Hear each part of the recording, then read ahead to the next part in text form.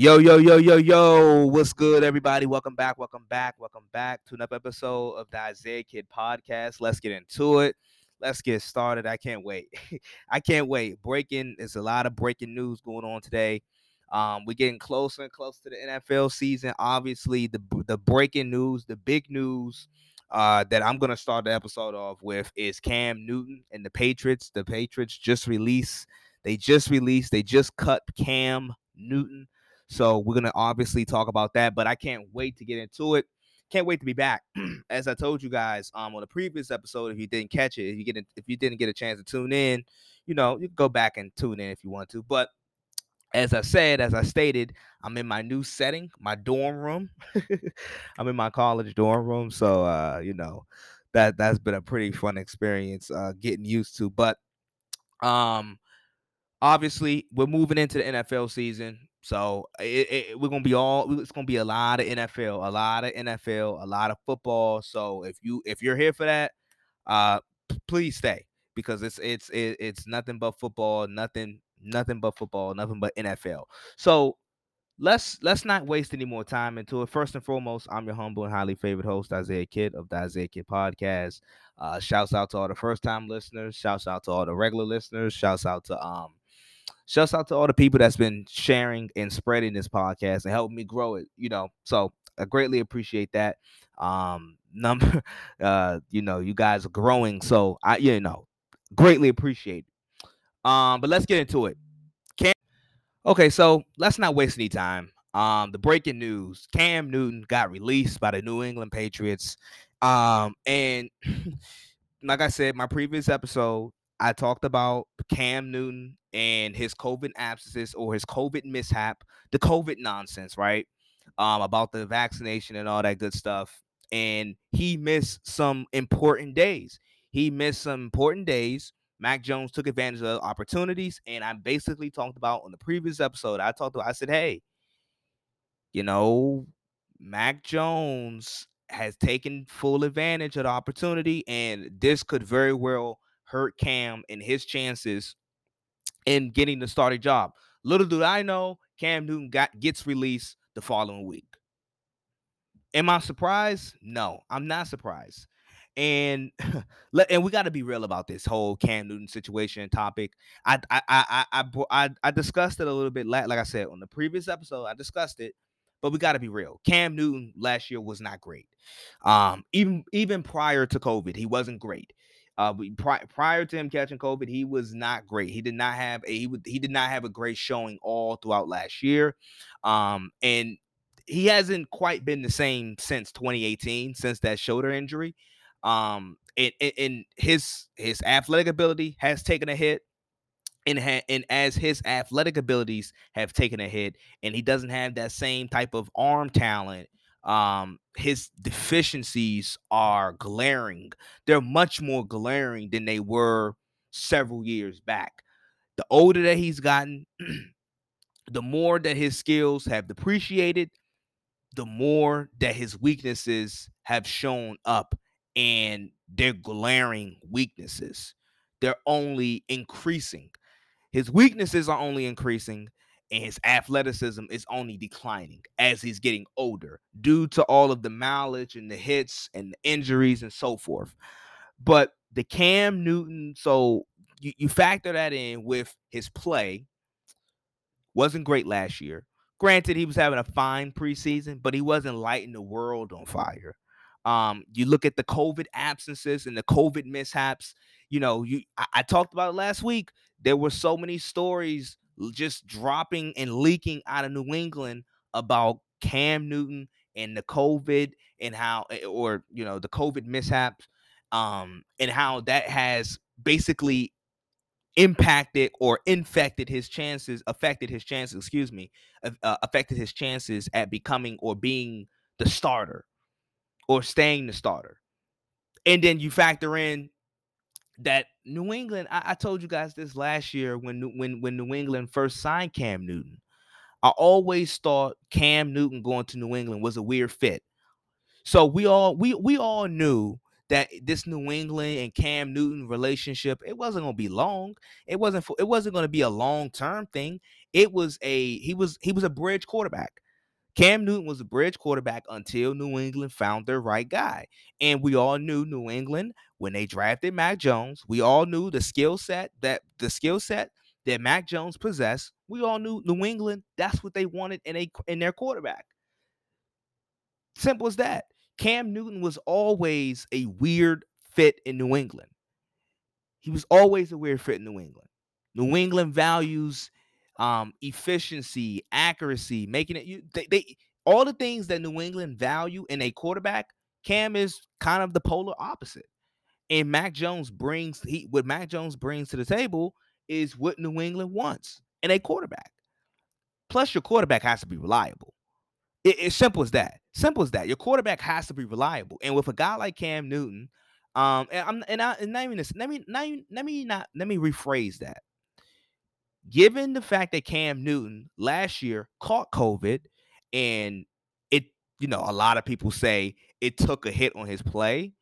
Given the fact that he caught COVID last year, it put a deterrence in his season. You would think the following year, where his starting job is on the line, you would think he would take all of the necessary precautions to avoid that same situation, and he didn't. And just my opinion, but I think that drove the Patriots and Belichick crazy. The mere fact that COVID was the same very thing that many people are saying, which derailed Cam's season last year. Even though you look at the games prior to him catching COVID, he wasn't great or spectacular at all. But if that's the narrative that you want to run with, well, he didn't take the necessary precautions to make sure that didn't happen again. So he had the whole COVID mishap, and I think for me, with New England, in my opinion, I think that was the last straw. And put on top of the fact that he's aging. It's not like he had much equity within the Patriots organization. It's not like they had him on a big deal. It was time. And I felt like the COVID mishap and the whole misunderstanding around COVID-19 and so forth, and the vaccinate, like, I feel like that was the last straw. That was the last straw. And you look at what Mac Jones, and it also helped that Mac Jones played pretty well in the preseason. That helped as well, where Mac Jones showed you that he looks pro ready. He's going to make all the right throws. He's going to make all the decisions. His skill set actually fits what they want to do. Nick Saban, his coach, his college coach, is really tight with Bill Belichick. He's coming from Alabama under Steve Sarkisian. A lot of pro language. He's going to make all the anticipatory throws. He's going to be efficient. He's not going to He's not going to wow you with his athleticism or wow you with his strong arm. He's not going to do none of those things. But he's not going to lose you football games. He's not going to turn over the football. And with New England, they're not going to ask Mac Jones to be this. Like I said, I continue to stress it. New England's not going to ask Mac Jones to be this prolific passer. They're just not. They're not. First of all, the way how their offense is built and the talent that they have, at their skill positions, they're not built. Their offense is not built to throw for 300, 400 yards every single week. It's just not. They're not built that way. They're not built that way. They're gonna win their games with defense, coaching, ball control. Mac Jones not turning over the ball. Mac Jones being efficient and being able to run the ball effectively and controlling the line of scrimmage. Simple as that. But Cam Newton in New England was always a weird fit, and it was never going to be a long-term solution. It was clear that it was temporary. He was a bridge quarterback until they found their guy. Mac Jones is their guy. Mac Jones is the guy that they have been wanting since the departure of Tom Brady. He fits the mold of the quarterback, the type of quarterback that they want. Cam Newton, I told you, and you guys can go back and listen to the episodes that I did last year when New England first signed Cam Newton. You guys can go back. I always thought it was a weird fit. I always thought it was a weird fit. I'm actually surprised that it lasted this long. If you want me to be honest with you, I'm genuinely surprised that it lasted this long because I've always thought Cam Newton to New England was a weird fit. I questioned how effective it was going to be. You know, I just never saw the complete upside of Cam Newton being in New England. I mean, granted, he got a job, he was able to make money and so forth, and that's great. But as far as a fit football wise, I never liked it. I was never a huge fan of New England and Cam Newton because what he does best is not what their offense requires.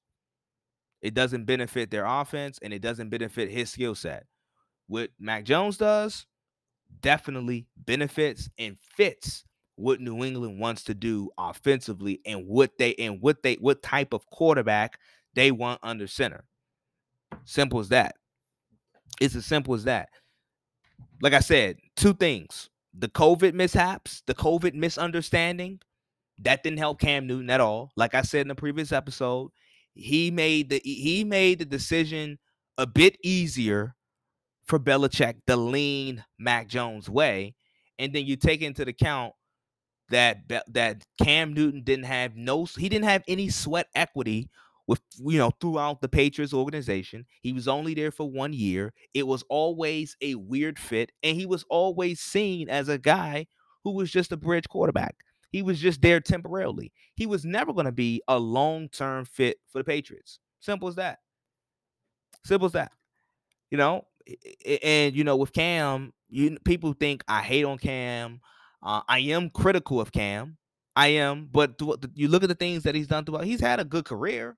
I'm not doubting that. I'm not shaming that. I'm not shaming his career, but just this is just the point of his career, where, as I said, you don't find it coincidental that when Ron Rivera first took the Washington football team job, the Washington football team was in need of a quarterback. You didn't find it a bit strange, or a bit head scratching that Ron Rivera didn't offer Cam Newton a job, even like his coach for 9 years didn't offer him a job when his new team needed a quarterback. You didn't find that glaring. Buffalo's offensive coaching staff all used to work in Carolina. You didn't find it strange that Buffalo didn't call Cam Newton to come in as a backup at least? It's a telltale sign. And the writing was all over the wall in terms of Cam Newton's future in New England. Simple as that. If you couldn't catch that, then I don't know what to tell you.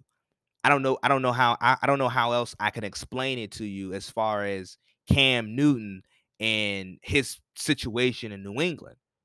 It was never going to be a long-term fit. They were always they were always looking for a guy that would be their long-term fit. But Cam Newton was just there temporarily. He was a bridge quarterback until they found their guy. When New England drafted Mac Jones at 15, you should have known what the next steps were. Going into training camp, going into preseason, you should have known what the next steps were. If you didn't know about Cam Newton and the whole situation with New England, and as far as it being a long, like, it was never going to work out. It was never going to be a long-term situation. Like I said, I'm genuinely surprised. If I'm gonna be honest with you guys and admit it, I'm genuinely surprised that it lasted this long. But Mac Jones. I think Mac Jones. I've been saying it. I've been saying it since New England drafted Mac Jones. I've been saying it over the last couple weeks. When I've been talking about these rookie quarterbacks. But Mac Jones is going to be. I think he's going to be okay. I don't think. I think Mac Jones. I don't think his ceiling is necessarily high. I think he has a high floor, but I don't think his ceiling is necessarily high. But like I said, New England's not going to ask him to go out there and win games. They're not going to ask him. No, New England's going to have a top 10 defense. They're going to have a top 10 unit defensively. Their offensive line is solid. They're gonna be able to run the football, and they're not gonna ask Mac Jones to be this prolific passer down the field. They're not. They're gonna ask him the things. They're gonna ask him to do things that he's comfortable doing. Intermediate, anticipatory throws, being accurate.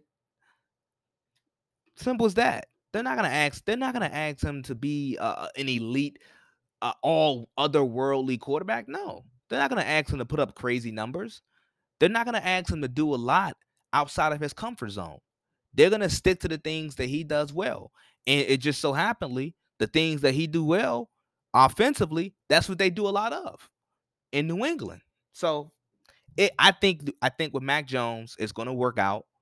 Um, like I said, depending on where Trey Lance plays or when he plays, um, it wouldn't surprise me if Trey Lance and Mac Jones, out of all the rookie quarterbacks, win the most games. It wouldn't, and that doesn't mean that they're necessarily the best quarterbacks in this draft class.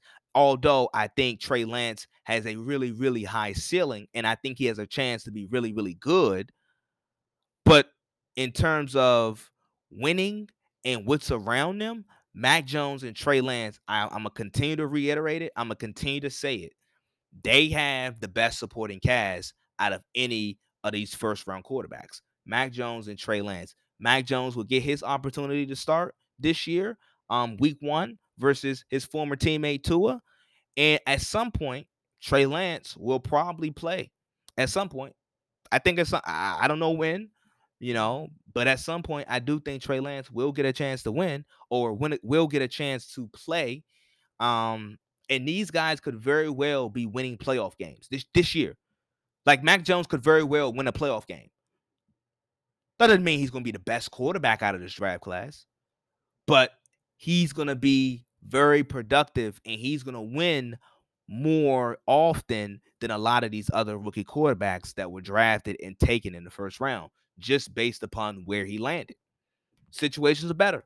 I always say it's sometimes, obviously, I think, in my opinion, obviously Trevor Lawrence is a better prospect than Mac Jones. Zach Wilson is probably more talented than Mac Jones, but you look at their situations, it's night and day. And Mac Jones landed in a better situation. So we'll see how it transpires. We'll see how it works out. But not surprised at all about the Cam Newton news. And I heard the Cowboys are interested in Cam Newton. So we'll see. We'll see how this story continues to develop with Cam Newton and his future. But I know at this point, it looks like Cam, he's going to be aiming for a backup job. He's going to be aiming for a backup job. That's what it looks like at this point. That's what it looks like. And I know there's a lot of Cam Newton fanboys and a lot of Cam Newton fans. I get it. It's always tough to see one of your favorite players decline and not be as good as they once were. But it's a simple fact. Cam he's not the player that he once was. And that has been shown over the course of the last couple years. That has been shown. And with Mac Jones being the starter in New England, I talked about this a little bit, and this next team I want to talk about, they play New England, which is the Miami Dolphins. But lastly, Mac Jones, I made my prediction about the Patriots. I have them going 10-7, and I think this year I think they're gonna make it back to the playoffs. And as I was making my prediction, I didn't know Mac Jones was going to be the starter or not. But I figured if New England can if they can get consistent quarterback play, I have them winning 10 games. And I'm looking at their schedule, and I did this prior to picking them, but I'm looking at their schedule now even more, given the fact that we know who the starting quarterback is. Belichick has had tremendous, I repeat, Belichick has had tremendous success versus first and second year quarterbacks. Look at, like, over the last 20 years, look at Belichick's, you can look at over the last 10 years. Look at Belichick's record versus first year or second year quarterbacks. He thrives Belichick thrives on, on pressuring and beating first year, second year quarterbacks. Look at that record. And I think New England, they have 10 first year or second year quarterbacks on their schedules, including Josh Allen. Like like New England, anytime New England has played Buffalo, even last year a bit, New England did a really good job. Belichick does a really good job versus Josh Allen. Look at Josh Allen numbers versus New England. They ain't great. They ain't great. So pay attention to that, because that's one of the, and that's also a tip for football bets. One of the easier bets, one of the most guaranteed bets in football is betting with Belichick versus a first year or second year quarterback. One of the easiest bets. I promise you. One of the easiest bets. Bet bet bet with Belichick on when he plays first year or second year quarterbacks. But not only that, with New England and Mac Jones, the thing, and if you're a regular listener, or if you've been listening, to my football content as far as, throughout the draft and leading up to the draft, if you heard of my evaluations of Mac Jones, I don't think he's necessarily, I don't think he has the highest ceiling. I think he's a high floor player. But I'm not gonna say it surprised me, but it was a really good sign to see. It was a good sight to see that Mac Jones was comfortable. He was, now granted, it's preseason and so forth, but still, the mere fact that he was able to grasp the offense very quickly and swiftly, and he was able to, granted, like I said, I know it's preseason, you don't want to read too much into it, but I don't think it's coincidental that Mac Jones was able to quickly evaluate and get like a somewhat of an understanding of this system, and then display it on the field, and he looked so poised and comfortable while doing it. I don't like, I think these type of skills will correlate. And I think that's one of the things that I try to look for in preseason football. Like I said, like preseason and the in the regular season, two different things. Just like the regular season and postseason football is two different things. But you can take certain skill sets or certain traits that one player uses in preseason, and those traits can carry over to the regular season. So it's stuff. So like some of these things, and the poise and the comfortableness that I saw from Mac Jones, some of these traits can be transferable, and these could translate to the regular season. So like I said, like you guys know, I'm like, some people think I hate on Mac Jones. I'm not. I don't hate on Mac Jones. Am I a bit critical? Maybe, yeah, but I just think he has I think his floor is high. And I just don't think he's going to be a bust. But he's not going to, like I said, he's not overly dynamic. He doesn't have, he's not overly dynamic, but he's going to make the right plays. He made some really good throws. He's going to be accurate, anticipatory thrower, anticipatory passer. So he does all the things that New England wants. So that's just that. When I look at New England, I feel definitely comfortable about them and their situation as far as their quarterbacks, or Mac Jones, I should say. But funny. Before I move on, it would be remiss for me if I did not mention the hilarious. I don't know how hilarious, because some people may take it like serious, but I find very hilarious about that fake high school football team that got caught. Um, I don't know. I don't know what is worse. You guys could be the judge. You tell me what's worse. Is it the mere fact that they are, and I'm sure, so if you don't know the backstory, there's this fake football high school team. By the way, their coach got fired. I still can't really wrap my head around. I can't wrap my mind around how a coach get fired, but the team wasn't a real team. So was he a real coach? I don't know. But the coach Roy Johnson, he got fired, apparently. But the backstory of this, there was a fake football high school team that ended up playing on ESPN versus IMG Academy. IMG Academy is it's one of the more premier upscale um preparatory schools for athletes, right?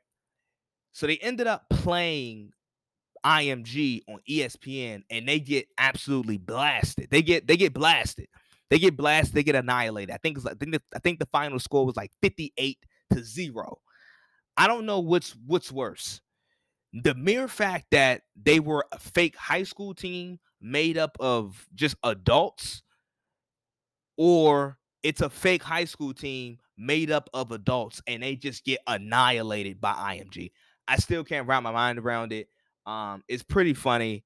If you don't know the story, you can go look it up. It's buzzing around the sports world. It's pretty hilarious. I'm not sure whoever allowed that at ESPN. That's a big boo boo. ESPN hasn't had the best like these last few months for ESPN has not been the greatest. So it's a lot of revolving. It's a lot of dynamics going on. Somebody dropped the ball, so I need to get the name of that school. Can we get the name of that school? As I'm trying to get the name of that school really quickly. We need to get the name of that school or the fake football team. So Bishop Sycamore, Bishop Sycamore, Bishop Sycamore, and they fired their coach Roy Johnson. Like I said, I I still after the after the 58-point loss to IMG on ESPN, I still can't figure out whether or not, like, since the team was fake, how could you fire a coach of a fake team? Because wouldn't that make him a fake coach? I don't know. I don't know. I don't know. But supposedly it's a made up school. It's a made up football team. Somehow, some way, they ended up on ESPN. Like I said, somebody at ESPN dropped the ball. I don't know who. I don't know who responsible for that or who's responsible for that. But somebody dropped the ball, and I don't. Whoever dropped the ball, I don't think that's. I don't think they're in the best spot right now. But like I said, ESPN over the last several months has had their share of troubles. But this, I kind of find this story pretty funny about this fake high school football team, and then they just get blasted by IMG. So, just a quick side note. But after this, I'm gonna move on to the Miami Dolphins and Deshaun Watson, Tua Tagovailoa, in this whole situation with with the quarterbacks. All right, so about 28 minutes into to this episode. So as I mentioned, I'm gonna move into Deshaun Watson possibly going to Miami. This thing in Houston, I'm gonna tell you this. I don't know what's in the water in Houston. I've been talking about this for over the last, like, since the end of the NFL season with this Houston Texans and Deshaun Watson drama. Now it's just carried over right before the season, and I tell you this: should Houston trade for Deshaun Watson at this moment, or should they trade Deshaun Watson at this moment? I should say, should Miami trade for him? There's a lot of risk on both sides. Houston and Nick Casario, new GM. You know, you don't want your first major move to be, you totally mishandled the Deshaun Watson trade.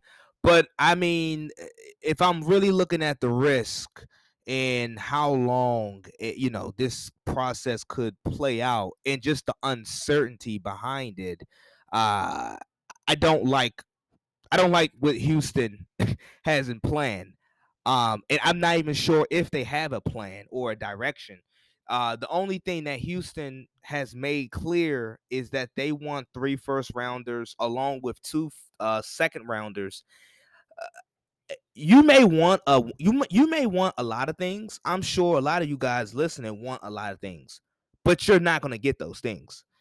In Miami, in Houston, I'm not sure at this moment. With I mean, obviously Deshaun Watson is a superstar level quarterback, but with the uncertainty behind him, in the 22 civil law cases, in the 10 criminal complaints, I don't know how on God's green earth you could possibly think that a team is going to give up 3 first-round picks and 2 second-round picks at this juncture, right? 2 weeks, like a week and a half before the season starts.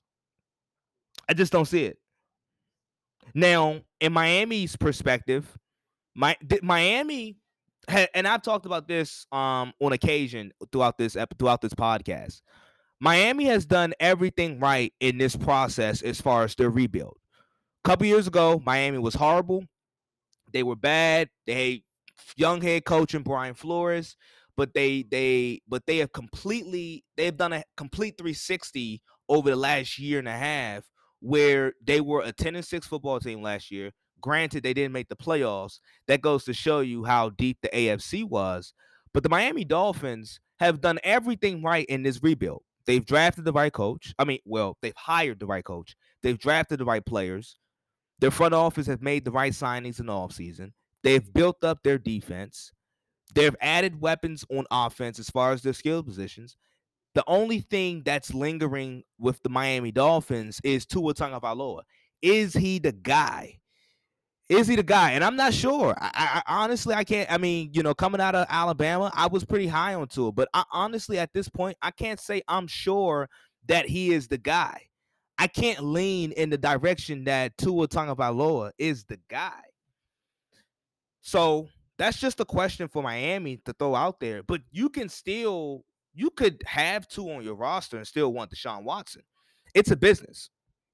It's a business. It's a business that every sports team has to think about.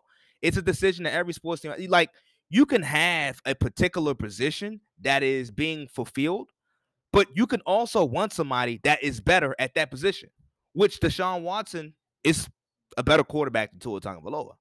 Simple as that.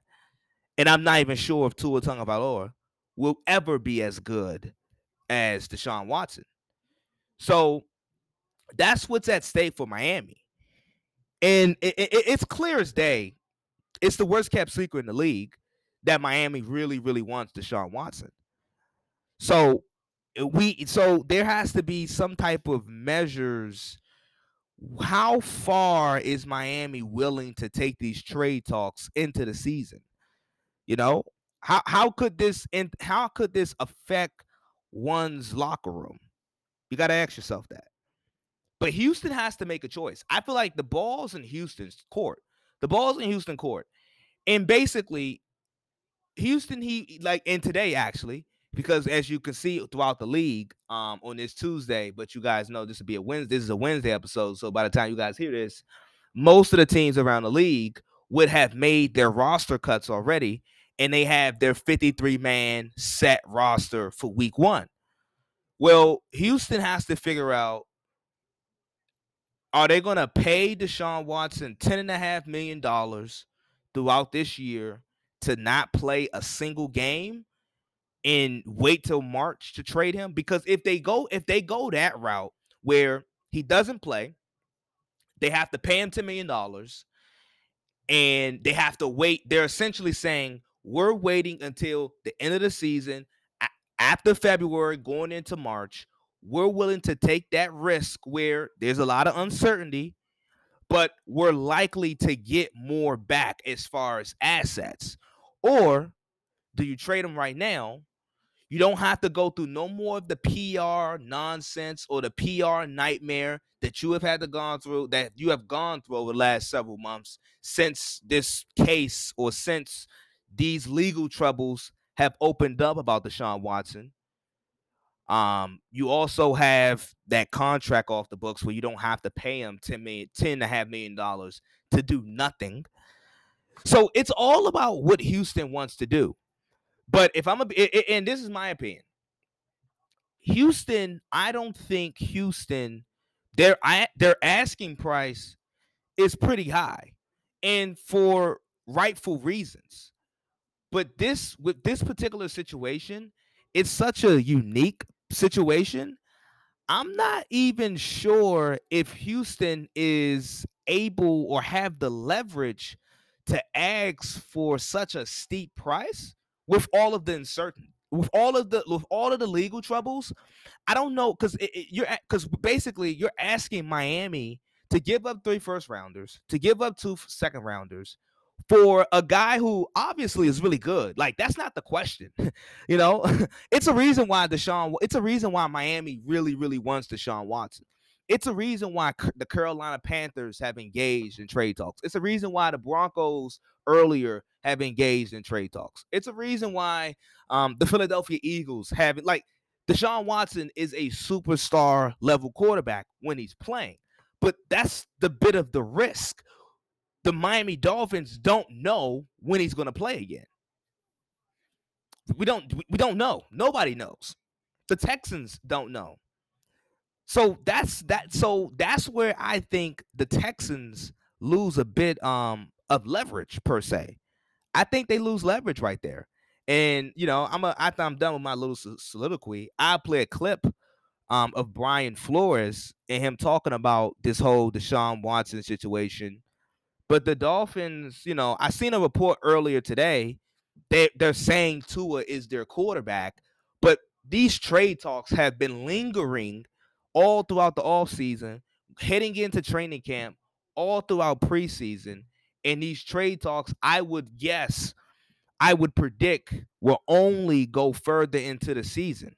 So the Dolphins can say Tua's our quarterback, but when you're constantly engaging in trade talks, it really doesn't say Tua is our quarterback. Your actions don't back up what you're saying. So we'll see. We'll see how this all lands. But Houston, I feel like, and Nick Casario, you have to almost ask yourself, what leverage do they have where they can still have such a steep asking price for a guy who we don't know when Deshaun Watson's gonna play. 22 civil lawsuits. And I could give my opinion about how the case is gonna like play. If you would have asked me, I don't know the time frame or the time span or when this case is set for trial, but at some point, I think these cases or what happened with Deshaun Watson, I think they will, I'm not gonna say disappear, but they will go through the legal system. And I think he's gonna have to end up paying a lot of these cases off. And the NFL would then step in and they will probably hand down a hefty suspension. That's my take. That's my short take on what I think the outcome is going to be. Still, we don't know when he's available to play. We don't know when he's available to play. And I would and it's so I'm so curious to know because I have so many questions about Houston's approach. Because not only Nick Casario, but I'm thinking of a guy like Kyle McNear, the Texans owner, where Kyle McNear, he's not a football guy, like he no by any stretch of the imagination. The team was inherited. His father owned the team. His father bought the team. He's not a football guy at all. So we don't know what his mindset is. His mindset could very well be, hey, we just paid Deshaun Watson. He doesn't want to be here anymore. We don't know when he's going to play or when the next time he's going to be available to play. And I don't want to pay him $10 million just to do anything. So trade him. Do what you got to do. So that could very well be Kyle McNear's mindset or approach to this whole situation. We don't know. We don't know. But Nick Casario has been very inconsistent. And I feel like the Texans, they're they're having trade talks, and they're entertaining talks as if it's like January or before like the draft, but they're not realizing. I don't think I think they're failing to realize that the season is a week and a half away. The season is literally a week and a half away, and there's going to be no team, no matter how bad they want Deshaun Watson, there's going to be no team right now at this juncture that's going to be willing to give up what the Texans are asking for. Simple as that. Simple as that. Simple as that. I just don't see how the Dolphins or any other team, like I said, the Panthers who were interested, you know, the teams have already solidified their quarterback situations going into this season. They've already solidified it. So any type of like trade ideas that may come through, or proposals, teams are going to be very hesitant to look at it, especially with a guy who we don't know who's going to play. So it may sound regurgitated a bit, but we just don't know. It's so much uncertainty with this situation in Deshaun Watson. So I don't know. And I heard and over the last couple of days, I've been listening to Brian Flores and his approach to when the media poses him a question about the trade talks concerning Deshaun Watson. And like I said, the Dolphins, I did see a report where the Dolphins said, "Hey, Tua's our guy," but boy, they are not doing. And maybe this is not Brian Flores' fault. Brian Flores is trying to pick and choose his words carefully, but boy, they are they're really going after Deshaun Watson. They're like the fact that they're still entertaining trade talks with Deshaun Watson. It shows they want Deshaun Watson. It's just the simple fact of, is Houston willing to play ball as far as entertaining trade talks and getting a deal done? And it goes back to the situation, or it goes back to kind of the decisions that I talked about that Houston is going to have to make. Do you want to pay Deshaun Watson $10.5 million to just sit and not play? And you pay him $10.5 million, but you wait until March potentially to trade him, where the likelihood of you getting what your asking price is, it increases, but there could be greater uncertainty about Deshaun Watson and his availability to play. Or do you just trade him right now? There's just been this dark cloud. Do you get rid of this dark cloud that's been hanging over the Houston Texans franchise over the last several months with this whole Deshaun Watson saga, and you get out of not happening to pay him? It's just this whole balancing act and decisions that Houston is going to have to make throughout the course of the season. But I'm gonna play these clips from Brian Flores over the last couple days and what he has said concerning Deshaun Watson and the possible trade talks. So, like I said, here's Brian Flores answering some questions that the media posed to him about Deshaun Watson. His first one is concerning Deshaun Watson and his character. And, Brian Flores talks about the type of players that the Dolphins organization wants as far as character guys. Here you go. Person in the organization, there's a standard of we have a standard of that we want, the way we want people to. I mean, we have a high standard for the people we have in the organization. So I don't get into last strikes or anything. We just, we want the people with high character and throughout the building. And that's what we're looking for. So, it go and that so that clip kind of goes back to what I was talking about as far as the Houston Texans asking price for Deshaun Watson. The asking price is steep for a guy who his character is on the line at this moment.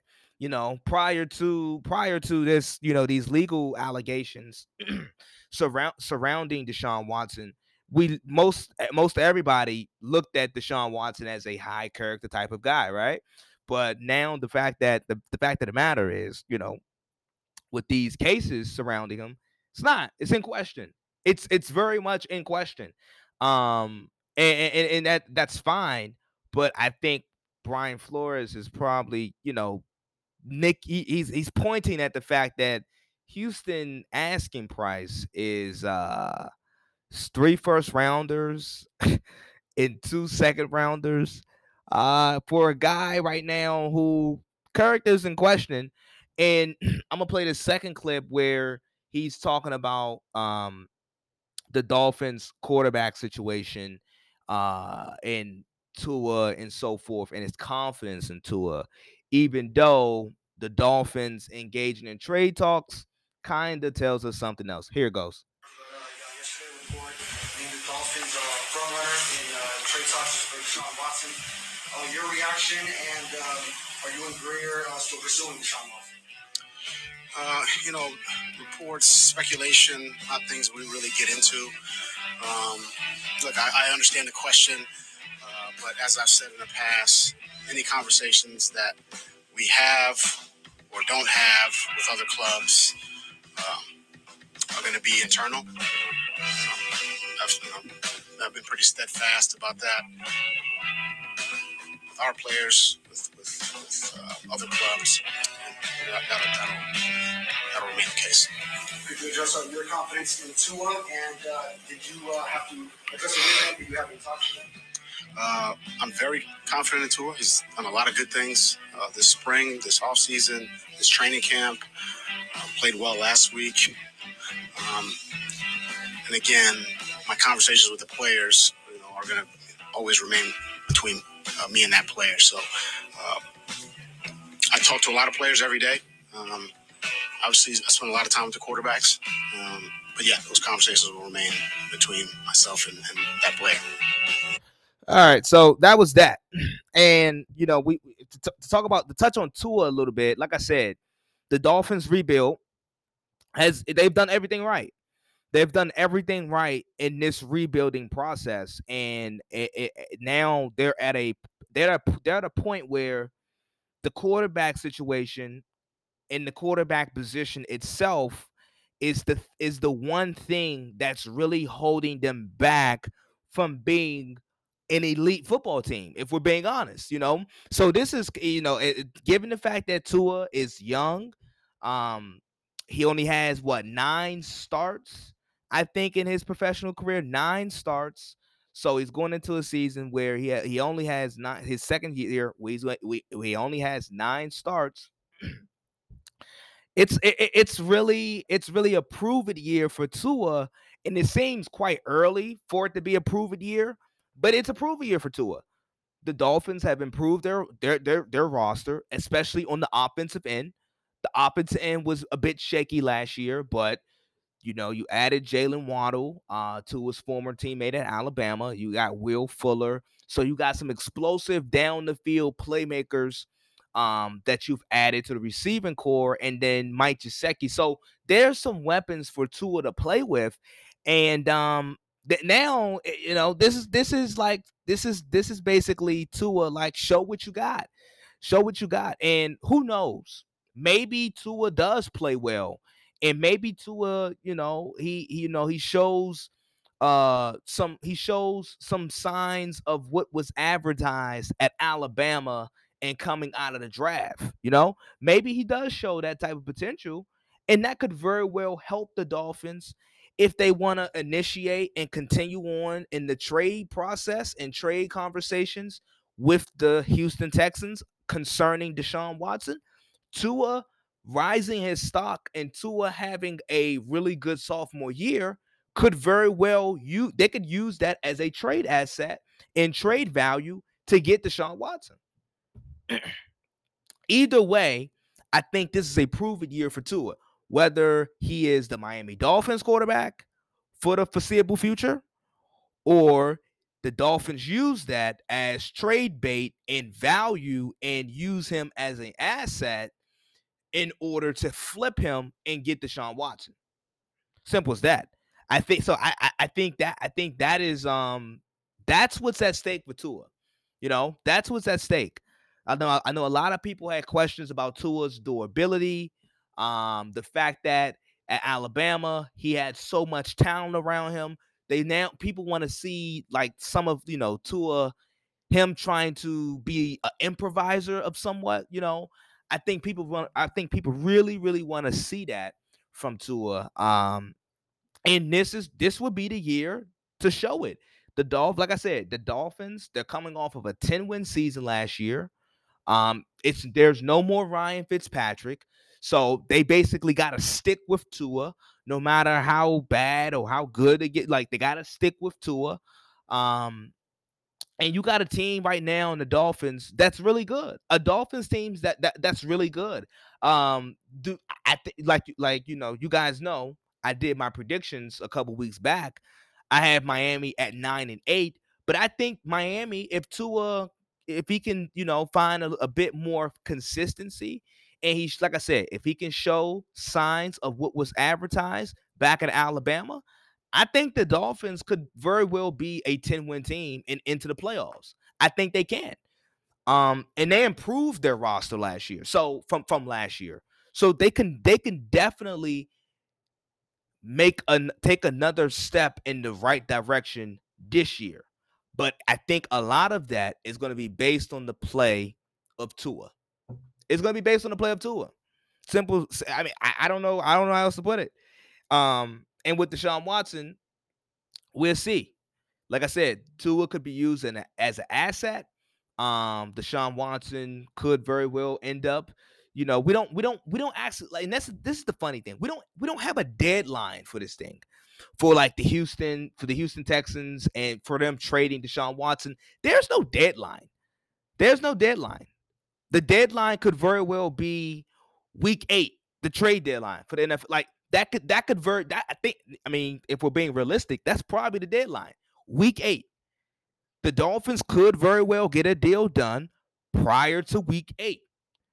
And, it'll be a seamless transition. Granted, Deshaun Watson most likely won't play this year, but it's still a seamless transition where Miami's offensive coordinator is really good friends with Bill O'Brien, and they run a very similar offense.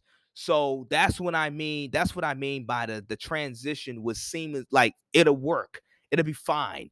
He's not learning a new system.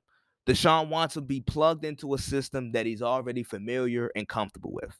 So we'll see. But Houston, I can't stand talking about the Texans organization, because you guys know how I feel about it. I think Jack Easterby, him being the actual team pastor, having a job and a say-so in football moves, I still can't stomach that and get over that. Like, imagine Joel Osteen having full control of your team football moves. That's Jack Easterby. So I don't know. Something just don't sit right in my spirit with Houston. It's just I don't know. Some just don't sit right in my spirit with Houston. Houston, I think there's a dark cloud hanging over the franchise. You guys know, I think Houston's gonna be awful this year. They're gonna be trash. But we'll see how this Deshaun Watson timetable sticks around. I'm gonna take a break after this, but next up, lastly, I'm gonna finish out my thoughts with Cam Newton, and his future as an NFL quarterback. Okay, so I'm gonna end off the episode with this. Cam Newton. I talked about this on the previous episode, which was funny because, like, how ironic, where I talked about in the previous episode, by the time I talk back to you guys, he's cut and released. And it's what I've said dating back to last year when news broke that the Patriots wanted to, or the Patriots signed Cam Newton. I never thought it was a good fit. I swear. You guys can go back and listen to the episode that I did about a year ago. About a year ago, right before the season started, the Patriots signed Cam Newton. And my initial thought process was, I don't know. I don't see the match. I don't see the fit. I just never saw this relationship working out. Like I said earlier in the episode, I'm quite surprised. I'm genuinely surprised that it lasted this long. Because when I think of Belichick and what he values, and when I think of Cam Newton, it's polar opposites. Belichick is efficient, winning, not really into the joking and dancing around. And I'm not saying Cam has to stop doing those things or should have stopped doing those things, but I just never thought the personalities between the two match. Cam's more free flowing and inefficient and inaccurate. He's everything that Belichick isn't. And Cam, I just never saw the fit. And I've said that from day one. I've said that literally from last year, dating back to last year. I said it.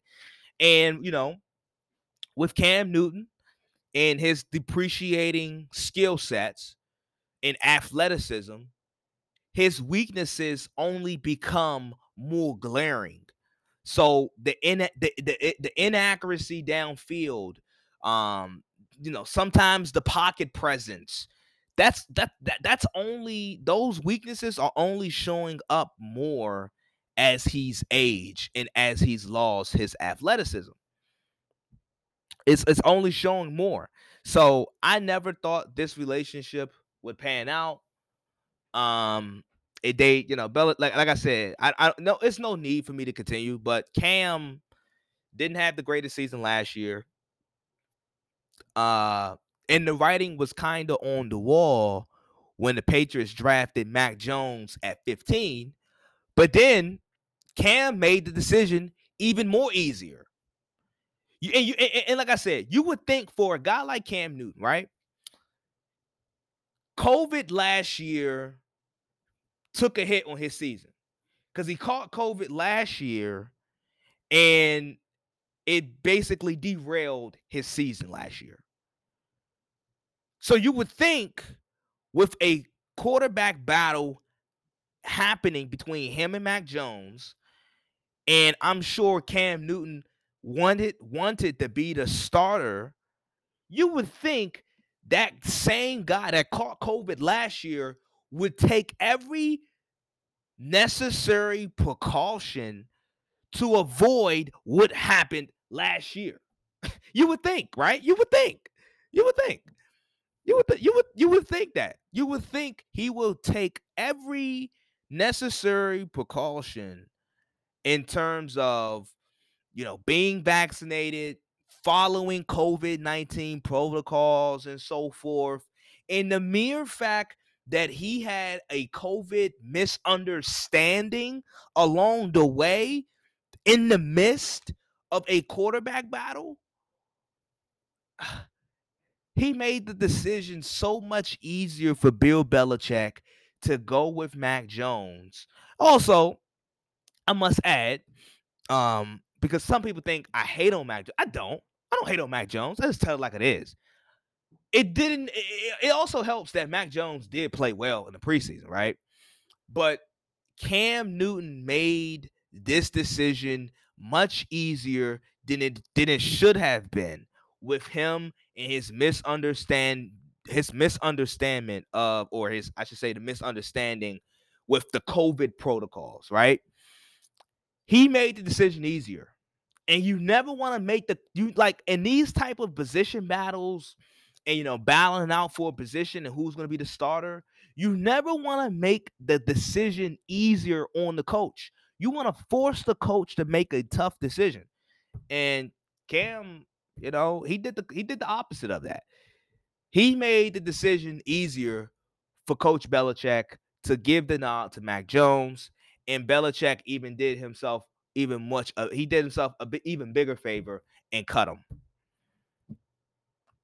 So you take it into account that Cam is not the quarterback that he once was. You take into account that Cam and his weaknesses are only increasing and they're becoming even more glaring while you're watching him play. And you take into account that he had the COVID mishap. That it's just a similar mistake that he had last year. And then also Mac Jones as a quarterback, as a young quarterback, fits what New England wants to do. Writing was kind of on the wall. Writing was kind of on the wall, and that made Cam Newton expendable immediately. And now he's a free agent, and he got cut by the Patriots. But, that's neither here or there. Like I said, Mac Jones, I wish the best for him. I think Mac Jones, I'm going to stand by my Patriots prediction. I got them going 10-7. Excuse me. I'm sorry. I got the Patriots going 10-7. Like I told you guys, for all you little football bettors, for all the gamblers out there, the best bet to take is Belichick versus a first year or second year quarterback. Belichick and his defense versus a first year or second year quarterback is almost a guaranteed win every time. Look up and down that schedule. It's a lot of first year, second year quarterbacks that the Patriots have to play. I think the Patriots are going to be in the playoffs. I think they're going to be back into the playoff picture, back in the playoff race. And I still stand by what I said about Mac Jones.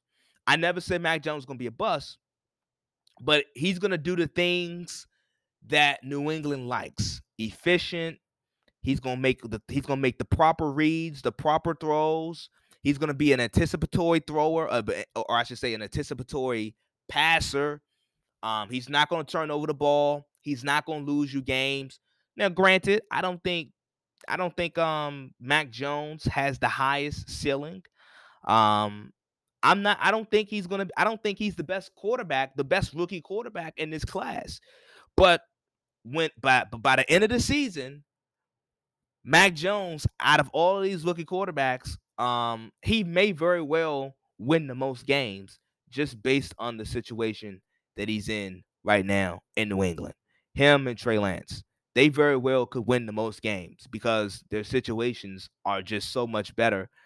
They're in better situations than Zach Wilson, Justin Fields, Trevor Lawrence, and so forth. But without further ado, I'll let you guys go. I hope you guys enjoyed this episode. I think I'll be back on Saturday. I'm kidding. I think I'll be back on Saturday though. Hope you guys enjoyed this episode. Always remember 2 choices, 1 decision.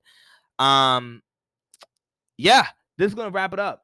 Thank you guys for tuning in. Greatly appreciate to all the listeners out there. Adios, peace, deuces. I'm gone.